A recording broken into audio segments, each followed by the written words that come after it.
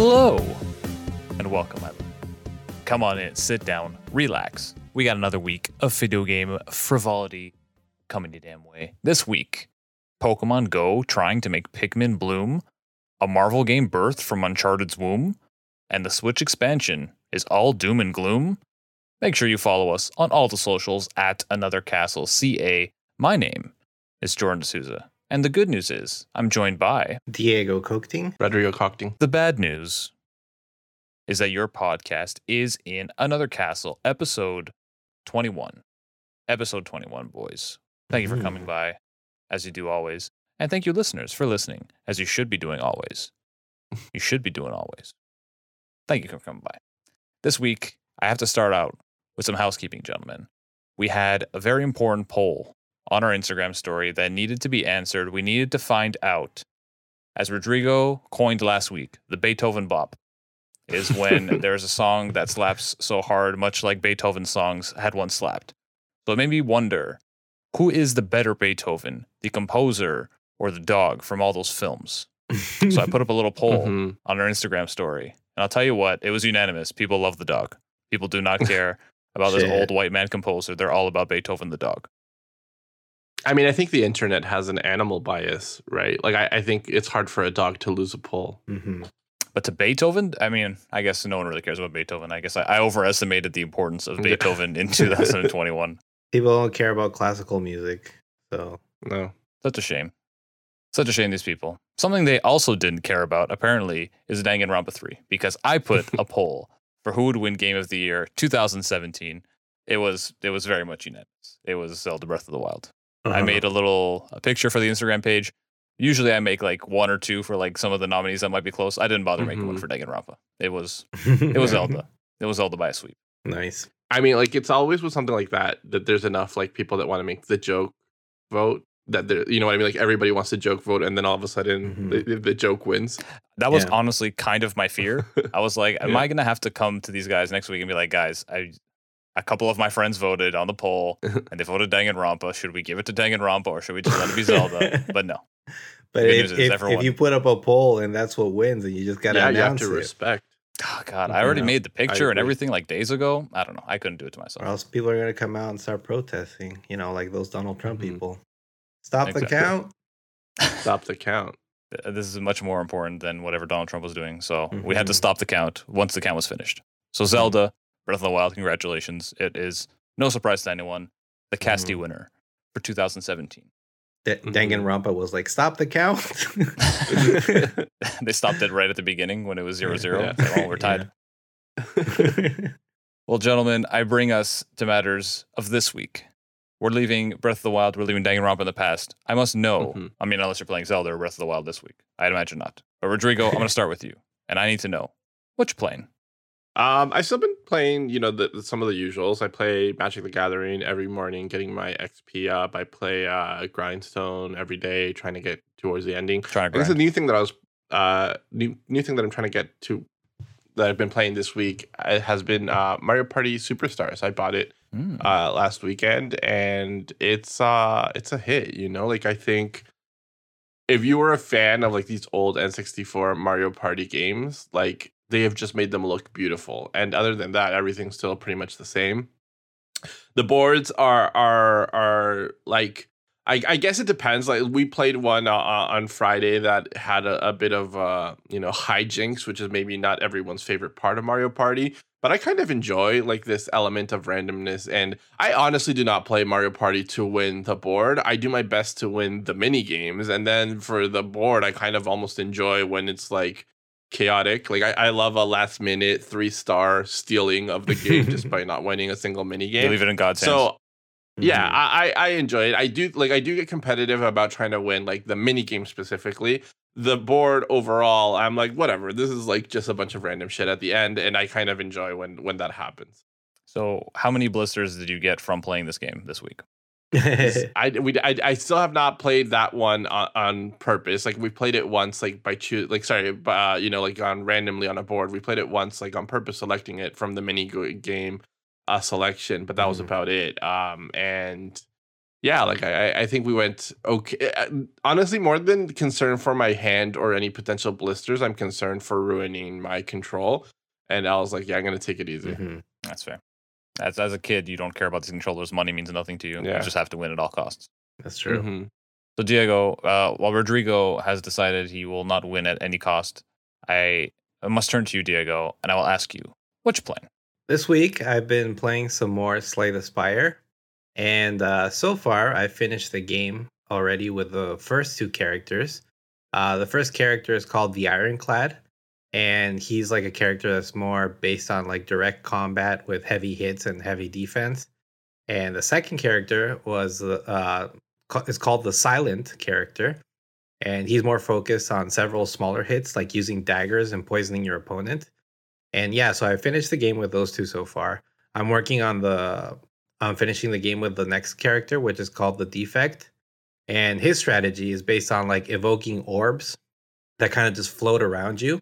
And they either give you like a passive advantage if you don't use them, or they give you like a stronger advantage or like a stronger attack or defense if you do use them. And yeah, that's one of the three original characters that I'm working with right now, but I still haven't finished the game. There is actually a fourth character that is named the Watcher that was like included later on because of, I guess, popular demand. And I haven't got around to playing that character at all, so I have no idea what that one's based on. But as I said, I'm still trying to finish it with this one character, because you can tell by like the ending that you get from the other characters that like once you finish it with the three, something else is probably bound to happen, right? Pretty much like when you finish the game, you get to this one scene where you're supposed to beat up this darkened heart, and at that point the game kind of tells you like your stats, like how much damage you did and so on, and then you kind of just pass out and you get this message that says the end with like a question mark at the end. And the final screen is this one screen where it shows the symbols for the three characters. And so far I've filled out the two, still missing the last one. As I said, I'm assuming that there's maybe another boss fight at the end, or who knows, maybe there's more game afterwards. But yeah, it's been a lot of fun to play. As I did mention last week, though, the game is not as casual as you would imagine. A full run might take you about an hour if you make it to the last boss. It may be more, but it's incredibly addicting. Once you finish like one level, you immediately want to play the next one, because in each level you're rewarded new cards. And since you get new cards, you immediately want to see like, oh, I want to see how this works, right? You just keep on playing and playing, and it's like an endless loop, really. But it's a lot of fun, and I'd say out of like the deck building games that I've played, this is definitely one of the best ones that I've ever played. And the beauty of it is that unlike playing in real life, the computer's doing all the processing for you, right? Or what most people know as like the scripting part. And that's kind of like the cool part of board games in a video game form, that you really don't have to keep track of a lot of things. But, you know, it's always fun to play board games with your friends, because it's more about like, you know, spending time together, having a blast. But if you want to learn to play a board game, I would say the best way to learn it is through playing the video game version.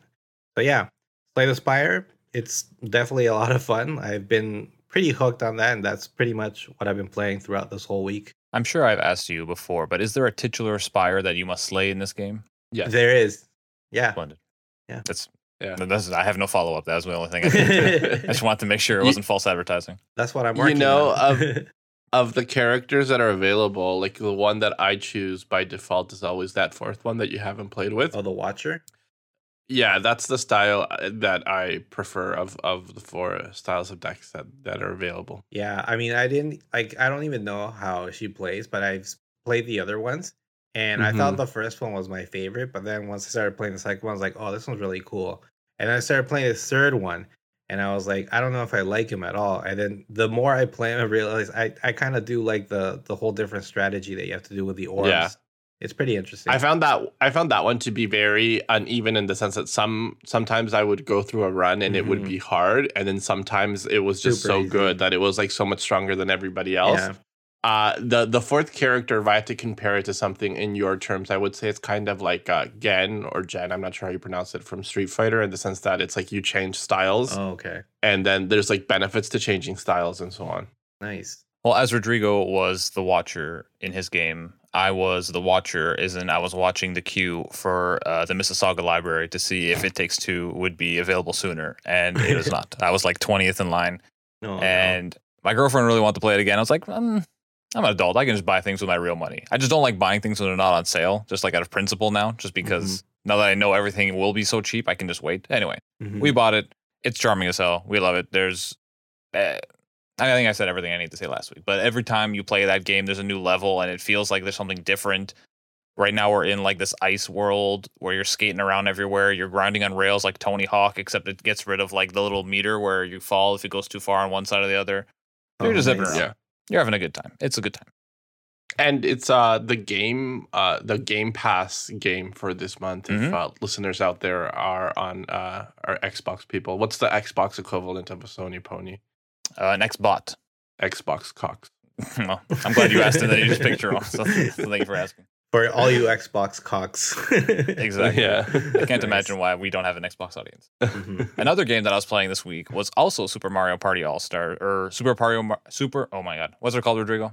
Super Party. Oh, there you go. I can't even say it anymore. You confused me. Mario Party you broke me. Superstars. Mario Party Superstars. Oh my god. They put the super at the end instead of the beginning and it messed my whole brain. Anyway, I played it over the weekend with some friends, and I hate it, and I came last, and the game's unfair. And that's all I will say about it. That's all there is to be said about it. Yeah, man. Ruins friendships. Yeah, I think if you're not good, you hate it.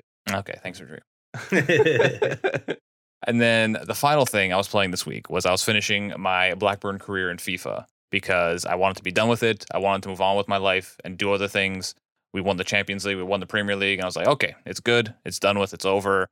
Nice. Eventually, I'll get FIFA 22, and then maybe I can even play a career mode where I just buy like free agents. So that way it kind of limits me with what I want to do. And I was like, I feel like I could just do that now in FIFA 21. So I have started a career mode in FIFA 21 where I'm now just buying free agents. I got Forest Green Rovers up from the 4th division to the 3rd division, and free agency is broken because the 3rd division Forest Green Rovers are now captained by Sergio Ramos, who was a free agent and was like 87 overall.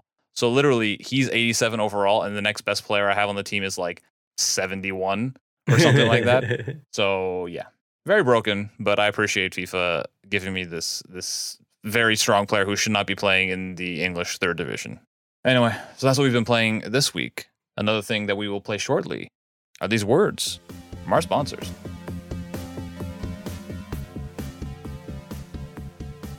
Your Podcast is in Another Castle is brought to you by Layered Butter.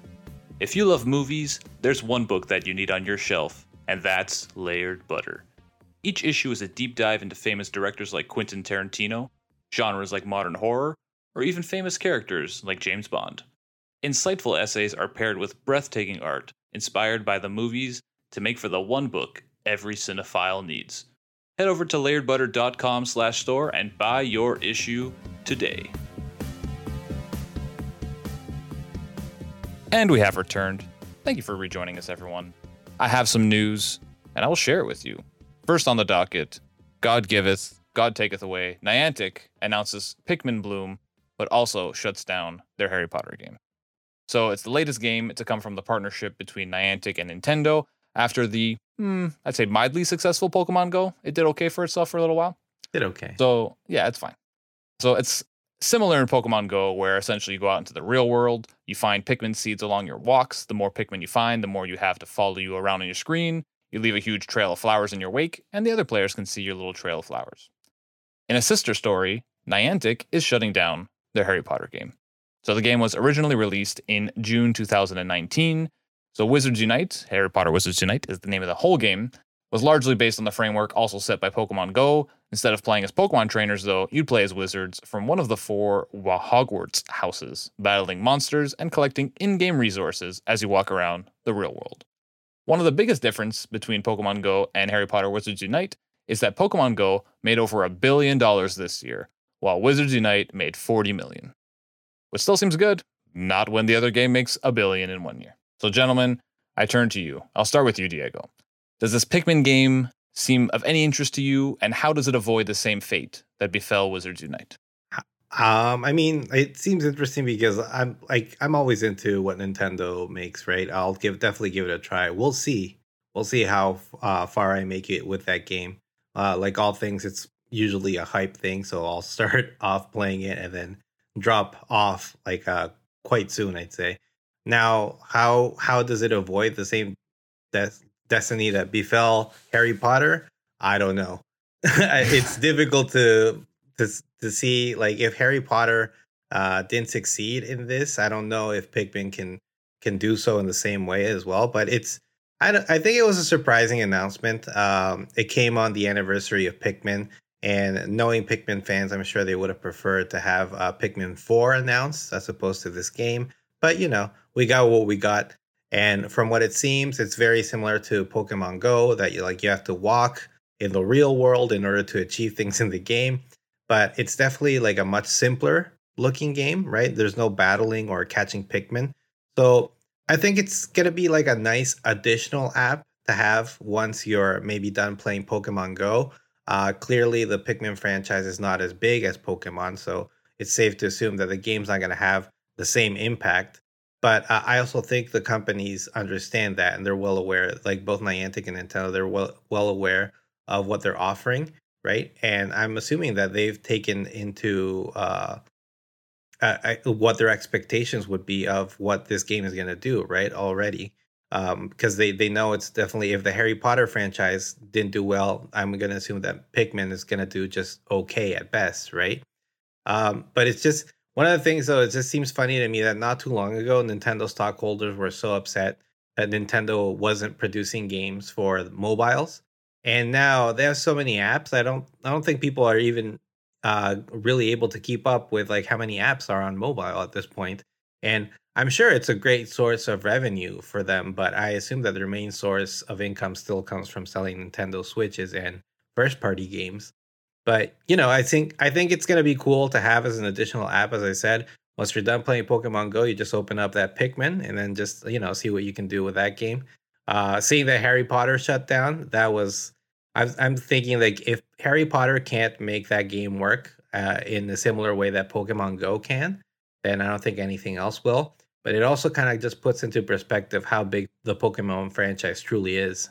Yeah, I was gonna say, it seems like to me they maybe expected Harry Potter to do similar numbers to Pokemon Go, considering Harry Potter's also a massive franchise. So maybe they just temper their expectations and not have so much of an investment in Pikmin Bloom, so that it's just kind of a little side thing. So that way, when it doesn't do $1 billion a year, they don't have to go ahead and shut it down. So I think that's probably the closest thing we'll get. Rodrigo, I turn to you. Pikmin Bloom. Are you gonna be blooming these little Pikmin? And how can these Pikmin stay afloat in this crazy Pokemon Go dominated world? Yeah, I downloaded it. I downloaded it this morning. I every day I would say I walk roughly about 4 kilometers. I walk my dogs in the evening, and I was like, okay, I'll try it out, and it was fun. It's kind of like an extra bonus if you're already walking. You have something to do. It wasn't available in the beginning, but at some point in the midpoint of Pokemon Go's life, they allowed you to connect to, I guess, like on an Android phone like mine, to Google Fit. And so, for example, if you were walking, you didn't have to have the app open as you were walking, like that. That those steps that you were taking will transfer over when the next time that you open the application. And Pikmin Bloom has that from the get go. So I did get a little notification saying like you have a Pikmin that is ready to be pulled out of the ground, because I had done I think 2,000 steps or something, and it's roughly every 1,000 at the beginning. And so that is good, and that is important, because I know that I'm not always going to have like my Pikmin app open, but I do walk every day, and so I would hate to have a day of I walked 12 kilometers today and then I forgot to have my app open, and now it's just what's the point of this damn app, right? So I do think that in that way, that's a good kind of quality of life thing that they take into consideration, and it does kind of make it's a nice reward for going out for a walk. I don't think that there is enough really in this game to motivate you to go out to extra walks just specifically for the purposes of doing more within the game. It needs some extra incentives. I do think that, yes, Pikmin is not as famous or as big as the Pokemon franchise, but conceptually, there's a lot that you can do here. Like you explained, as you're walking more, you're getting more Pikmin, you're leaving flowers behind. When you get more Pikmin and you go for a walk, they bring you back like little things, like they bring you amber that they then eat.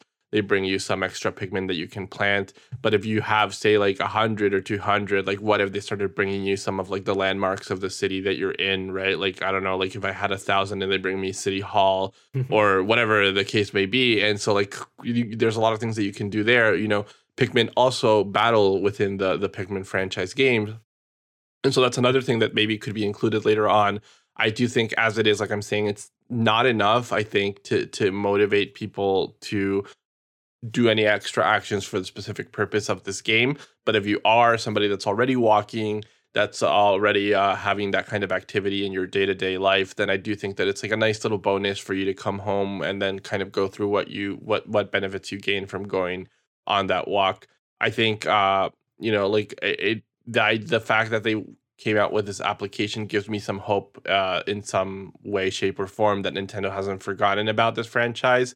But it's no Pikmin 4, like Diego said. And as a Pikmin fan, I do want that game, and I do hope that it comes soon. I wouldn't say soon, but it eventually is probably a safer way to. I mean, I don't even think that's safe at this point because, like, they said that it was ready, like, I don't know, I want to say like 5-6 years ago, and there's been radio silence since then. Just means they keep getting closer.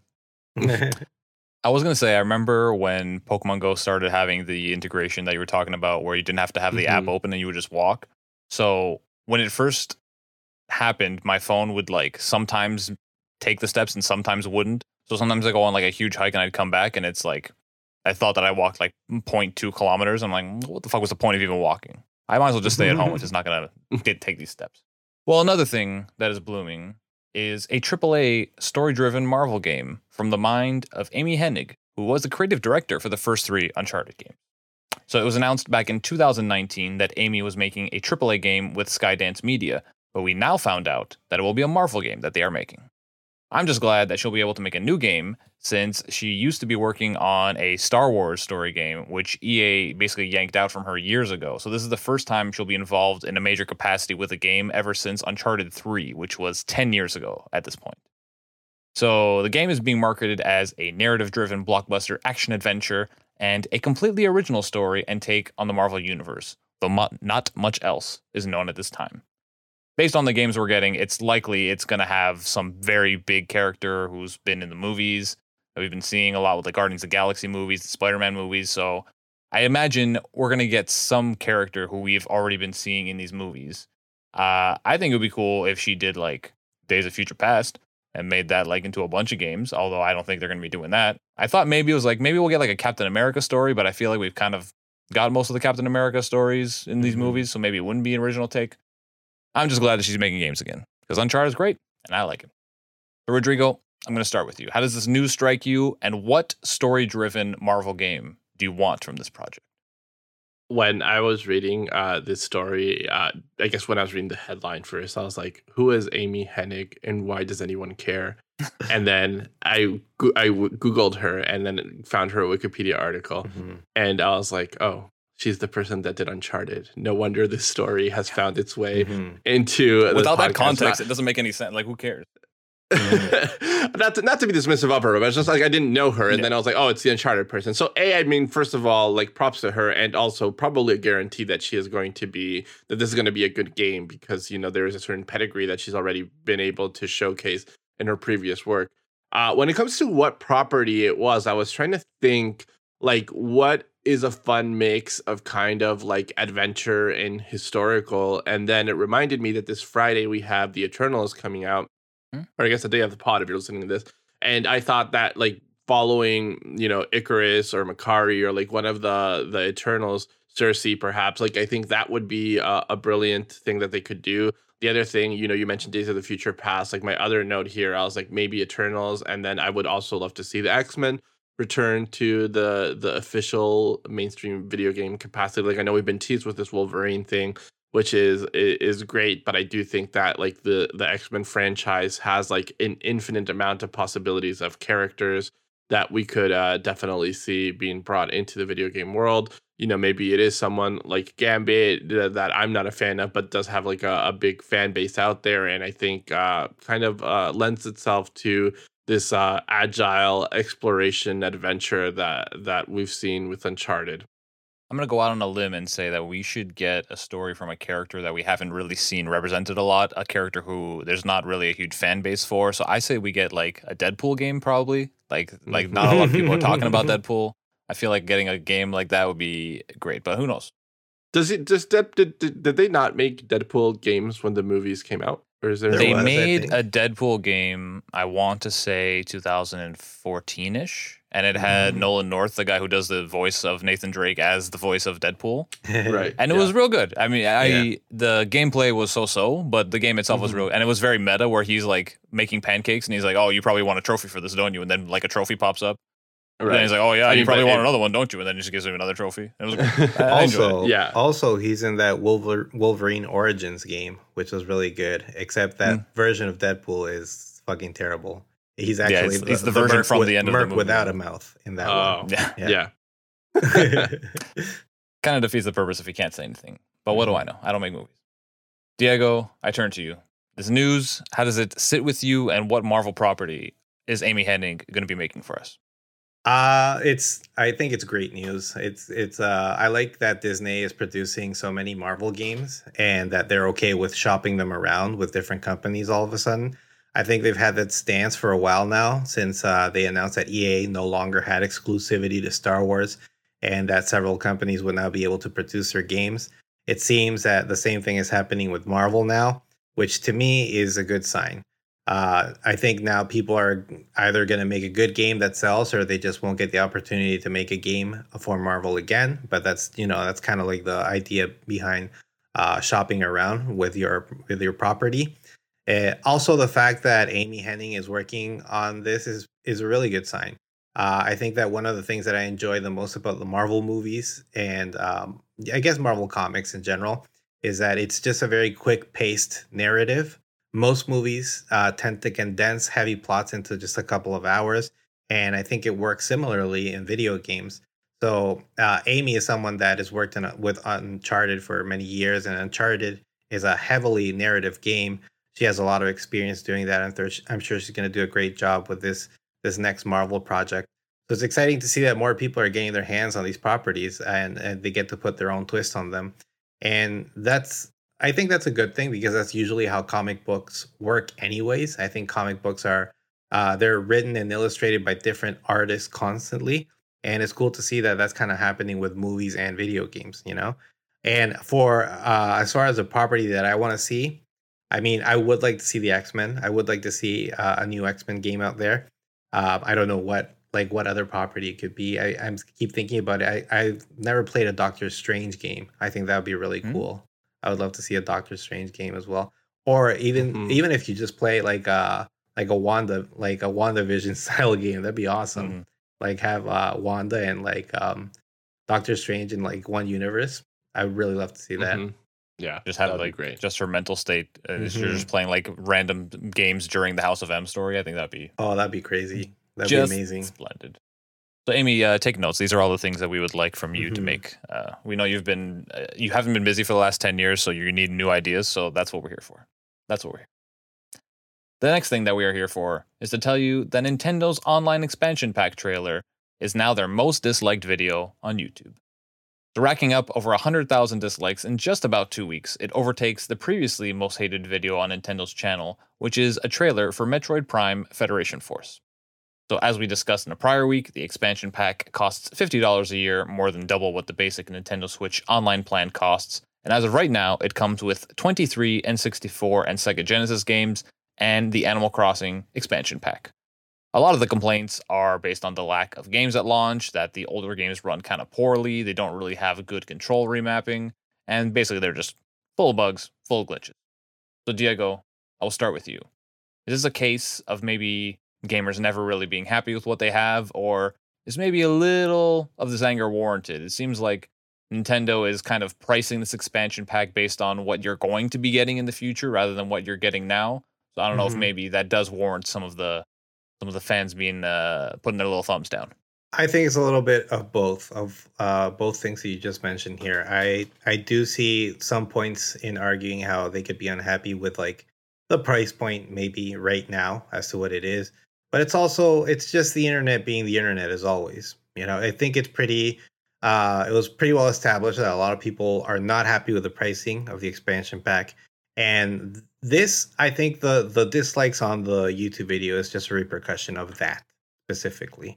A lot of people are complaining about the quality of the N64 emulation, and I feel that the backlash came from the increment of the price itself. I feel like if we had seen these N64 games as shitty as they are, as glitchy as they are, without a price increase, people would still be bitching, but not as much. It's the prices. The prices was really hurting them right now, and I've spoken about this before on the podcast where I did mention that Nintendo had seemingly like pigeonholed themselves when they put out the NES and the SNES collection. I think they realized at some point that they had already established a price for the online, and at that price point, they really didn't cover what they were offering for the SNES and the NES collection. It's not. They started to feel, I'm sure, that once they added so many games, like whatever the online base price was not really covering what they were offering. So that's what like their reaction now for this expansion pack was to cover that price right away. Because what they're assuming is that like once we release all the games, that price is going to seem more logical. Right now, it doesn't seem logical. It seems very expensive for what we're receiving. On top of the fact that like these N64 games are glitching. That's the situation. I feel that's what's happening right now. People, I mean, they're putting dislikes on the video, but what are those dislikes gonna do, really? I mean, it's not like Nintendo, they're not a YouTuber and they're not hurting their feelings or something like that. If you really want to hurt them, just don't buy it. That's the other thing, right? This expansion pack is optional. You don't have to buy it. If you were really interested in like playing these N64 emulated games, there are plenty of emulators up there. Now, that being said, I'm one of those people that has been playing the expansion pack, and a lot of these complaints that I'm seeing aren't as warranted as people are trying to say. I see a lot of people online saying like, "Oh, this is terrible, this and that." First of all, I played a lot of emulators, and this one is, I'd say, it is bad. But that's the issue. There's no good Nintendo 64 emulations online. If you go look at the best one online, like on your PC, anyone that you can get for free, this one matches the best one. I can tell you that much. So all those glitches, like from The Legend of Zelda, the music cutting out, that's even in the GameCube version that we got years ago from them. We still had those glitches, and people still bought the game. So the thing is, like, it's, as I said, it's an optional thing here. You don't have to buy it. That'll like send a message to Nintendo. But the thing is, like, there's other things like the N64 like online play. I've tried that out, and that actually works pretty well. It actually works a lot better than the PC emulators that I've tried before. So it's just like, as I said, it's a matter of when you are going to purchase this. If you don't want to give Nintendo your money, don't do it. They're literally selling you games that you've bought years ago. Why would you do it? Why do people do it? I do it because it's a nostalgia thing, right? And that's why I have it like with me. So like I'm not gonna go and put a like dislike on a video just because like I feel like that's gonna change something. That's not gonna change anything. Nintendo's like they're ready for this. They know that they're gonna make their money whether it's now or by the end of 2022 when like their collection of N64 games is huge. It's funny because the people disliking it are probably the ones who have already bought these games like 3 or 4 times. So Nintendo already has their money several times over. And they'll get it back eventually when they do subscribe, because that is inevitable. Rodrigo, I turn to you. Should these Nintendogs just be lapping up whatever Nintendo gives them, or is it maybe a little warranted to not enjoy having to pay so much when you don't get very much at launch? I mean, I think, yeah, the way you structured that last sentence, that's bang on. I think, yeah, if you don't enjoy something or you don't think you're going to enjoy something, you should not purchase it. And that's, I think, like the part that is kind of confusing to me, because I think like the big barrier is that, like, for example, to play some games online, you have to now purchase an online service in most of these modern day system, right? Like otherwise you don't have that online connectivity. And so if that were like what was being attached to it, like I could understand kind of the anger. But the base level service is relatively cheap and comes with a Super Nintendo and Nintendo and allows you to play online. The expansion pack is not something that you need. Nobody needs it, really, right? Like, it's a choice that you can make if you feel like you're into these games. Go ahead and do it. Now, that being said, like, I can't speak to the technical level that Diego was speaking about, the emulation, but I do think that for other people, it is fair to say that maybe it's not up to their standard. And I think any company that puts out work that is not up to the standard is absolutely free game to be able to criticize, and or in this case, like, dislike YouTube videos. But I would say, like, putting too much I guess importance on a metric like likes on a YouTube video is not really relevant to anything, because again, you don't really have a sense of like how is it doing comparatively. Like, what percentage of the install base for the online has then gone to buy the expansion pack? Like, that's something that Nintendo knows. And moreover, you don't even really know if the people that are aggregating a lot of these dislikes are the people who this was meant to appeal to anyway, right? Like, I'm not trying to be like a partisan here of like of these consoles, but it is not I guess like a secret that there's a lot of console wars happening, in the sense that what like Nintendo fans like to talk shit about like other systems and vice versa, and so it's like it's a metric that is not really reflective of anything other than the internet having fun doing that one thing, which is hitting the dislike button.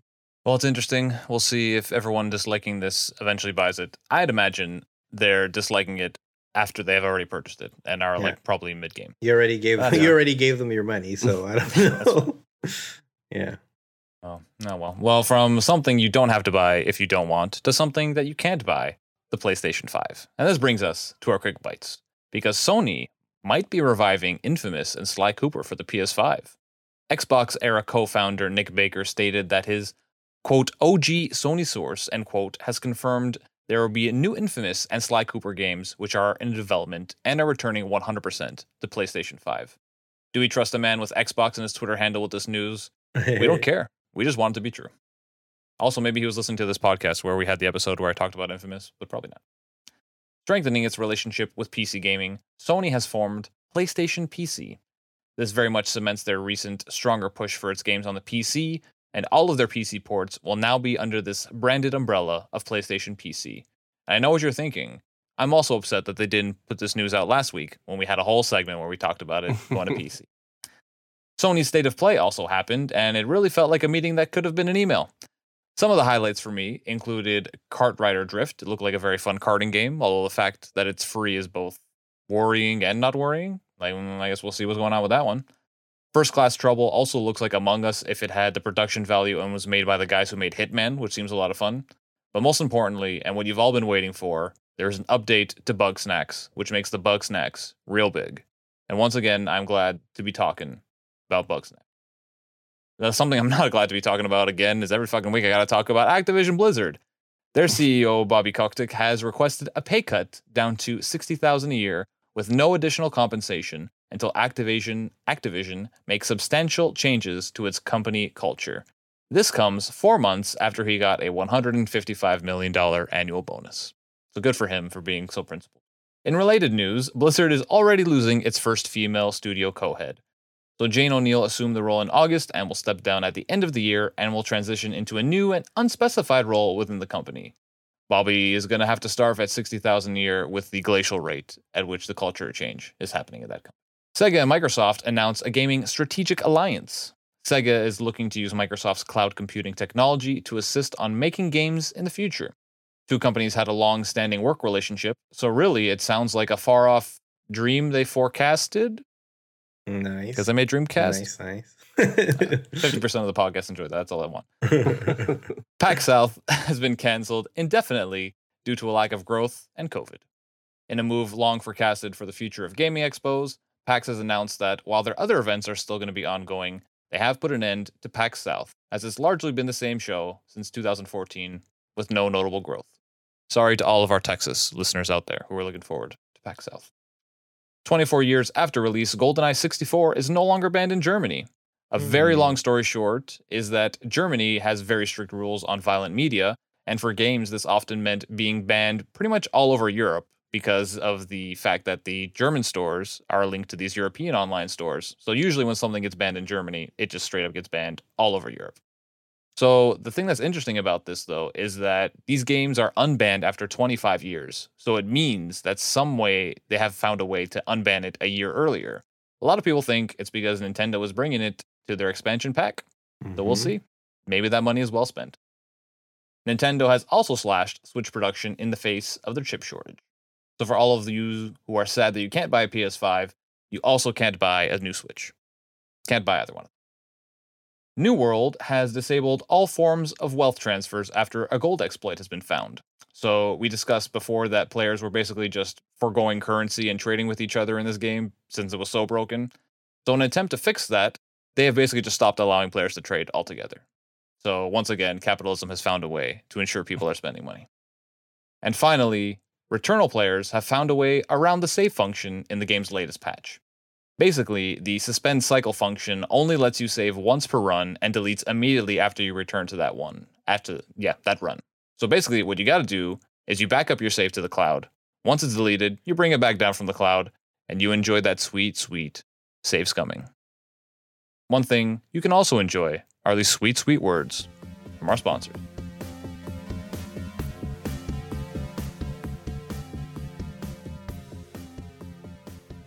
Your podcast is in another castle is possible thanks to the support of our good friends at Ola Translation. The Hispanic Ontario Language Agency, or OLA, is a translation agency based in Ontario, founded by 4 Hispanic Canadians who want nothing else but to help people around the world to communicate in their favorite language, Spanish. Head over to olatranslation.org and use code CASTLE for an exclusive discount only available to our listener. Say goodbye to Google Translate and say hola to Ola Translation.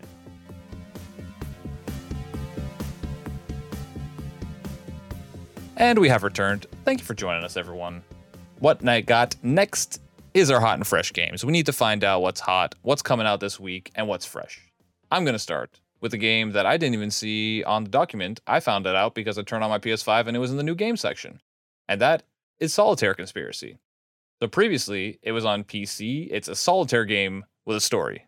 And it's made by the guy who did Thomas Was Alone, who made a story game about small blocks. So I think it's going to be great. You play as a spy in an agency that's almost decimated, and you fight supervillains to save the world. I assume by playing solitaire. What? I'm looking forward to it. It's going to be great.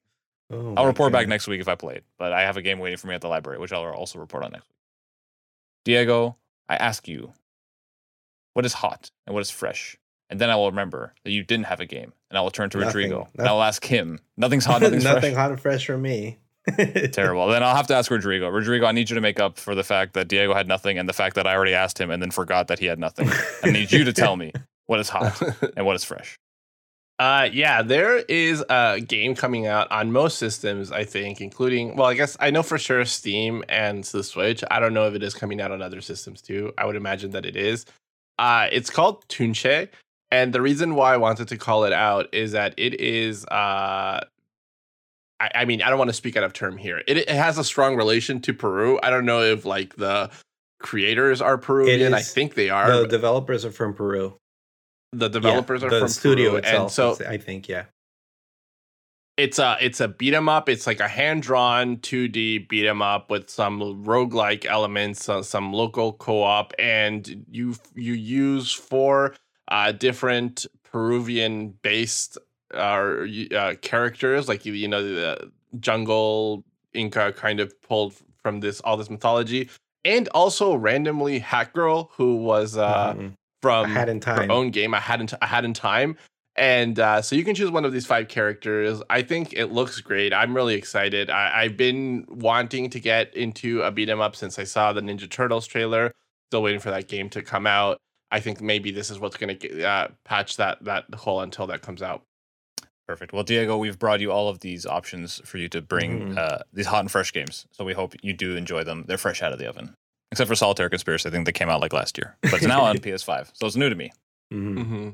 Something that is not so new to us is this segment called Sub and Remaster. This is where one of us on the podcast brings up a game, they would like it remastered. The other two on the podcast will usually just say like, yeah, we also wanted remastered. So let's go with that. Let's do that. This week, gentlemen, I ask you, remaster a game. It was made in 2010 by Beanox, who made a couple of not great Spider-Man games and are now reduced to a support studio for Skylanders and Call of Duty.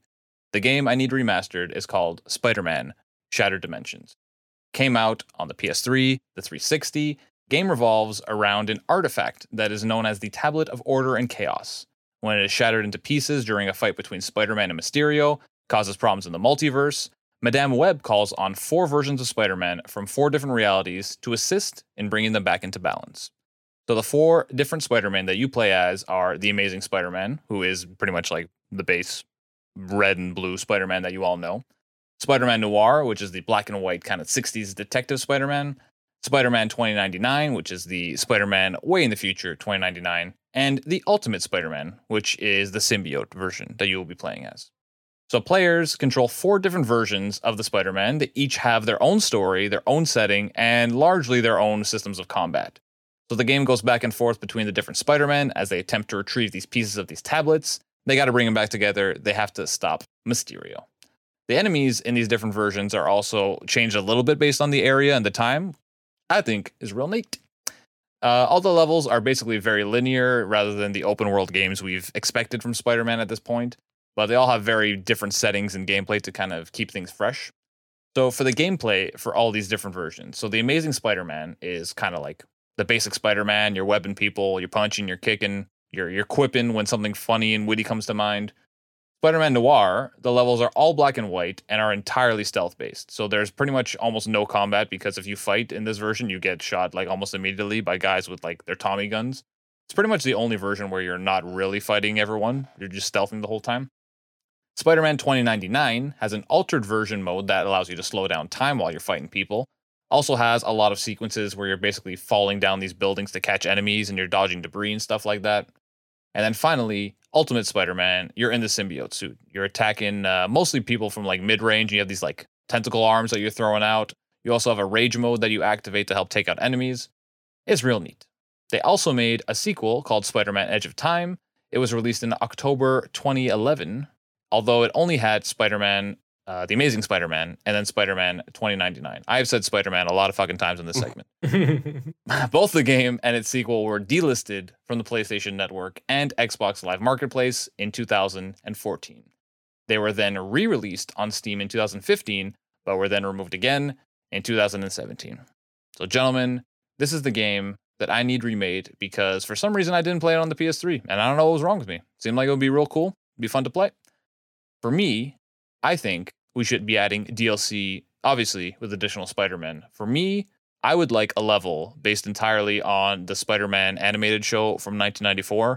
I imagine the gameplay will probably just be like the same gameplay as the first Spider-Man. I think it would be cool to play a little setting like that. Mm-hmm. So, gentlemen, I turn to you. Diego, go ahead. Like the Fox Kids cartoon. That's the one you're saying, yes, right? Yeah. That's exactly the one I'm talking awesome. about. That's what I want the DLC. For sure. So, gentlemen, I'm tired of saying Spider-Man over and over in this segment. I must ask you guys, A, will you be funding this? And B, if you have any other Spider-Man and levels of different Spider-Man that you would want in this game. Rodrigo, do I have your money?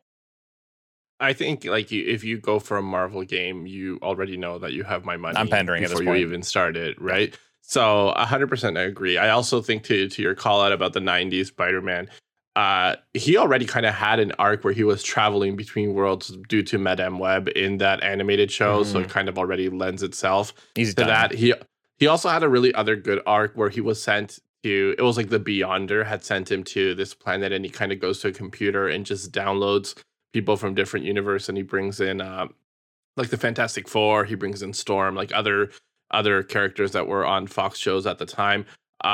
So I think like even if you want to get even bigger than that, like it wouldn't be entirely out of the blue. I will say there's a lot more variations of Peter Parker that you can bring in, or perhaps, like not Peter Parker at all. Like both Gwen Stacy and Miles Morales are very successful Spider characters in the comic books. And I think, they've been becoming more popular outside of that too. So why not do some of that? Like the Spider-Verse movie, I think, is one of the best Marvel movies that has come out, if not the best Marvel movie that has ever come out. And, like you got to see some other characters. So I think maybe we should lean into that. But, you had my money from the get-go. So what else can be said? I should have just skipped over the segment. I was like, Rodrigo would like a Spider-Man game. You're like, yes. Sure, let's do that. Diego, are you down for the Spider-Man game? And what Spider-Man DLC would be included in this game? I'm down for the Spider-Man game. First of all, I've played this game before, and I thought it was a lot of fun. I did like the idea of them trying, just showing you the different gameplay styles from each Spider-Man. So, I think it was a good concept back in the day. It was a little bit missing out on gameplay because of, I guess the PS3 didn't have enough capacity to run like bigger levels, right? So that way it did become a little bit more straightforward. So I think if there was a remake to be made, I wish it was kind of like the new Spider-Man game, but you could just switch from one Spider-Man to the other. That'd be awesome. And of course, my one big condition to all this is I want to see Spider-Ham in this new game. Now Rodrigo was talking about Into the Spider-Verse. Both him, Spider-Ham, and that what's that robotic anime looking? The robotic, Spider-Man. I can't remember what why that not? one's name is. Let's add all these Spider-Verse characters into these games. I mean, I do like the concept of Spider-Verse, and we're getting on the verge of this thing like blowing up now that like the new Spider-Man movie's kind of gonna deal with that. So it would be a really smart idea to kind of do as much as you can with the whole Spider-Verse. I think it's always a great adventure for Peter Parker.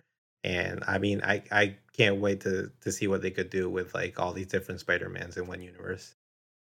Oh, perfect. We might have to find a new developer because almost immediately after this game, they made the Amazing Spider-Man movie tie-in game, which was not great. And then for some reason after that, they were reduced to being a support studio, and they only helped with like Skylanders and Call of Duty, so not even making their own games anymore. Oh man! So we need an original studio. Where's my Daredevil version of this? Daredevil Noir was a better book, I think, than Spider-Man Noir, and yet Spider-Man Noir is fucking everywhere, and Daredevil Noir has never been seen again since the comic book series. Rodrigo, I feel like this anger should have been put into another segment on this show when we were trying to pitch Marvel games. That's true. For someone to be making. The X-Men Noir book was good too. I don't know why only Spider-Man Noir ever gets any love. Whatever. What's funny is Spider-Man's a beloved character, though. I didn't even know that there were other noir versions. I thought it was just Spider-Man Noir. That's how erased this whole noir timeline has been from society. Amy Hennig, if you're still listening to this segment, please make a Daredevil Noir for Rodrigo. He needs it desperately, apparently. And then it does bring us to our final segment of the show. It brings us to our final boss. One final thing for us to slay, a question from you listeners. If you want to ask us, make sure you ask us at Another Castle CA. We'll ask you a question on the show. This week, I must find out. And we're a little late because we had to ask the question about Zelda last week. Otherwise, it wouldn't be timely and it would be weird. So this week, I'm postponing the Halloween festivities. I'm bringing them to now. Rodrigo, put away the Christmas stuff that you've already taken out. It is still spooky season.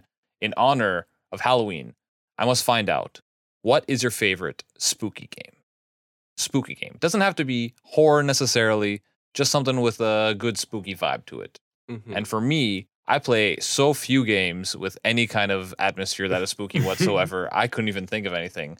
But then I remembered that Infamous, which will soon be coming to PlayStation 5, had so essentially it was kind of like it was like DLC, but also a whole new game where you didn't have to buy the original game to it, and it was called Festival of Blood. And basically what happens in this game is you are a vampire, and you must find a way to basically stop being a vampire before the night ends, because then once the sun comes out, not great for vampires. I don't know if you guys have, I'm not going to spoil that. That's a television show people might not have seen. But the whole point... Are you saying that people are going to be spoiled that vampires don't go out in the light? No, I'm trying to... people know that. I'm trying to dance around midnight mass. So basically this game... the whole setting is basically like right when Christmas or when Halloween is happening. So everyone's out with little costumes and whatnot. Some of the costumes are vampires because they're straight up vampires, so you have to throw stakes through them. I thought it was real cool. I hope it is eventually included in the inevitable remaster of these Infamous games we're getting. I think that would be nice. That is my favorite spooky. Diego, I turn to you next. In honor of Halloween, your favorite spooky game. My favorite spooky game is Scooby-Doo? Yes, is no. Actually, there was a Scooby-Doo game I used to play, but it's not my favorite spooky game. I guess the series that I love is Resident Evil. I'd say that's the one that falls under this category. I remember when I was a kid, I would visit my cousins, and they had a PlayStation, and I remember that was the first time I was ever exposed to the Final Fantasy series and the Resident Evil series. And I remember really liking those games because, at least Resident Evil, it was a really nice blend of jump scares and puzzle solving. And I do like a good solving situation in video games. So that's the one that kind of stuck with me. I don't think that I've had that much exposure to spooky games either, because horror was never really my preferred genre in any sort of medium. I'd say in movies or in books, my preference has always been towards sci-fi. So I guess that I kind of had that same sentiment towards video games. But when I saw Resident Evil, that definitely caught my attention because of the challenges of just having to solve puzzles and run away from zombies at the same time. I think that that game works so well as far as jump scares. I think it works better in video games. At least that's my opinion than they do in movies. When I watch a movie, I feel like I'm not as engaged as I am as if I were playing a video game. And in the case of Resident Evil, that's like one of my constant memories is just having to run away from big bad guys like Nemesis that just like randomly chase you down a hallway. And once you finally make it away, make your way to safety, you have like a few moments where you have to solve a puzzle, and then the game kind of reminds you, like, oh wait, but in order for you to solve this part of the puzzle, you need to go all the way back from where you were chased. So then that causes the anxiety of you having to open that door again and wondering if Nemesis is waiting behind there or not, right? So that's the one thing that Resident Evil does really well, I think, is like those jump scares is like a constant thing in the game, and that's one of the things that I love about that series. And I play it like I followed it from the very beginning to this day. It's definitely the spooky game that I go to every time. That too spooky for me. I must turn to Rodrigo. Rodrigo, I need something less spooky, and I need you to tell me your favorite spooky game. Sorry, just to get to piggyback on what Diego was saying, I think one of the main reasons why Resident Evil is so good is or especially more so, I guess the beginning of the franchise, is that it is has like a depth of puzzle requirement that have you so concentrating on trying to figure it out that it's like the minute that you get attacked by like some powerful zombie, you're just like, well, holy shit, I forgot that that's what this game was what it was doing, right? And so I think, like, to your point about like how movies don't necessarily engage you in the same way, I think that's true because like if you're the one that's doing the puzzle solving in the game, like your brain is forgetting like all the other stuff that you're supposed to do, and I think it just builds up the tension. I think also like the fact that the saves are somewhat limited, like you can't just hit pause, right? You have to find that typewriter. And it's just a great game. Like I've never played it. I've seen Diego play it often, and I would echo that it is such a strong franchise, especially if you're going for that vibe near Halloween. The one that I chose to go with, I guess before I go with that one, I do want to give a shout out to Castlevania. Diego and I are both big fans of the Castlevania franchise. The music is just outstanding. I feel like when if you put on a Halloween playlist, it's kind of rough. Like you get to Thriller, and then I don't know, like the Monster Mash, the Ghostbusters theme. Like it's pretty, but I think like if you want to have like a good vibe, throw on like a Castlevania soundtrack, and you're going to be good for like a good hour and a half of that vibe. But the game that I chose to go with is one from a franchise that will not be unfamiliar to a lot of people that have listened to this podcast. I went with The Legend of Zelda: Majora's Mask. Now, if you haven't played this game, the reason why it is so creepy, and I would say even beyond creepy, it is like dark, is that the whole plot of the game is that you have 72 hours to save the world, right? Like as it's basically 3 days, and it's kind of signaled by the fact that every day that you start, it says like the dawn of the first day, the dawn of the second day, the dawn of the third day. And as this is happening, like the moon is coming closer and closer to crash with Hyrule. And it's not just any moon, it is the moon with the creepiest face you have ever seen. And throughout these 3 days, it's not just like the impending doom that is like, you know, going to end. You can start to see these characters, like the music, for example, gets darker and darker, like more sinister, a sinister undertone every day that gets closer to the end of the world. You start seeing characters that are basically making their peace with it dying and almost insinuating that they are going to commit suicide before the third day ends. Like you have a man that is going to study mummies in the region in a region and starts to become a mummy. There is the like insinuation of a lot of very dark things that are happening throughout this. I think like the way that this game kind of came about is I wanted to do a sequel of Ocarina of Time and reuse a lot of the assets, and so the unique spin that they found for it was doing a lot of this dark stuff. And I think it's helped by the fact that the character that you're playing with is a child, right? And so I mean, like this game, to be honest, it has made me feel the most unnerved that any game has ever done in a long time. Like every time you put on a mask and Link transforms into that, it's basically a mask of a dead character, and you're kind of almost transforming through their pain into becoming this. And so it's like a very like horrifying scream that you do every time you transform into one of the characters putting on a mask. Like the entire game is excellent. I would say it's definitely creepy. Well, something that we hope was not creepy was this episode. And we thank you for listening, everyone. Make sure you follow us on all the socials at Another Castle CA. But also, most importantly, it's dangerous to go alone, so take this podcast with you.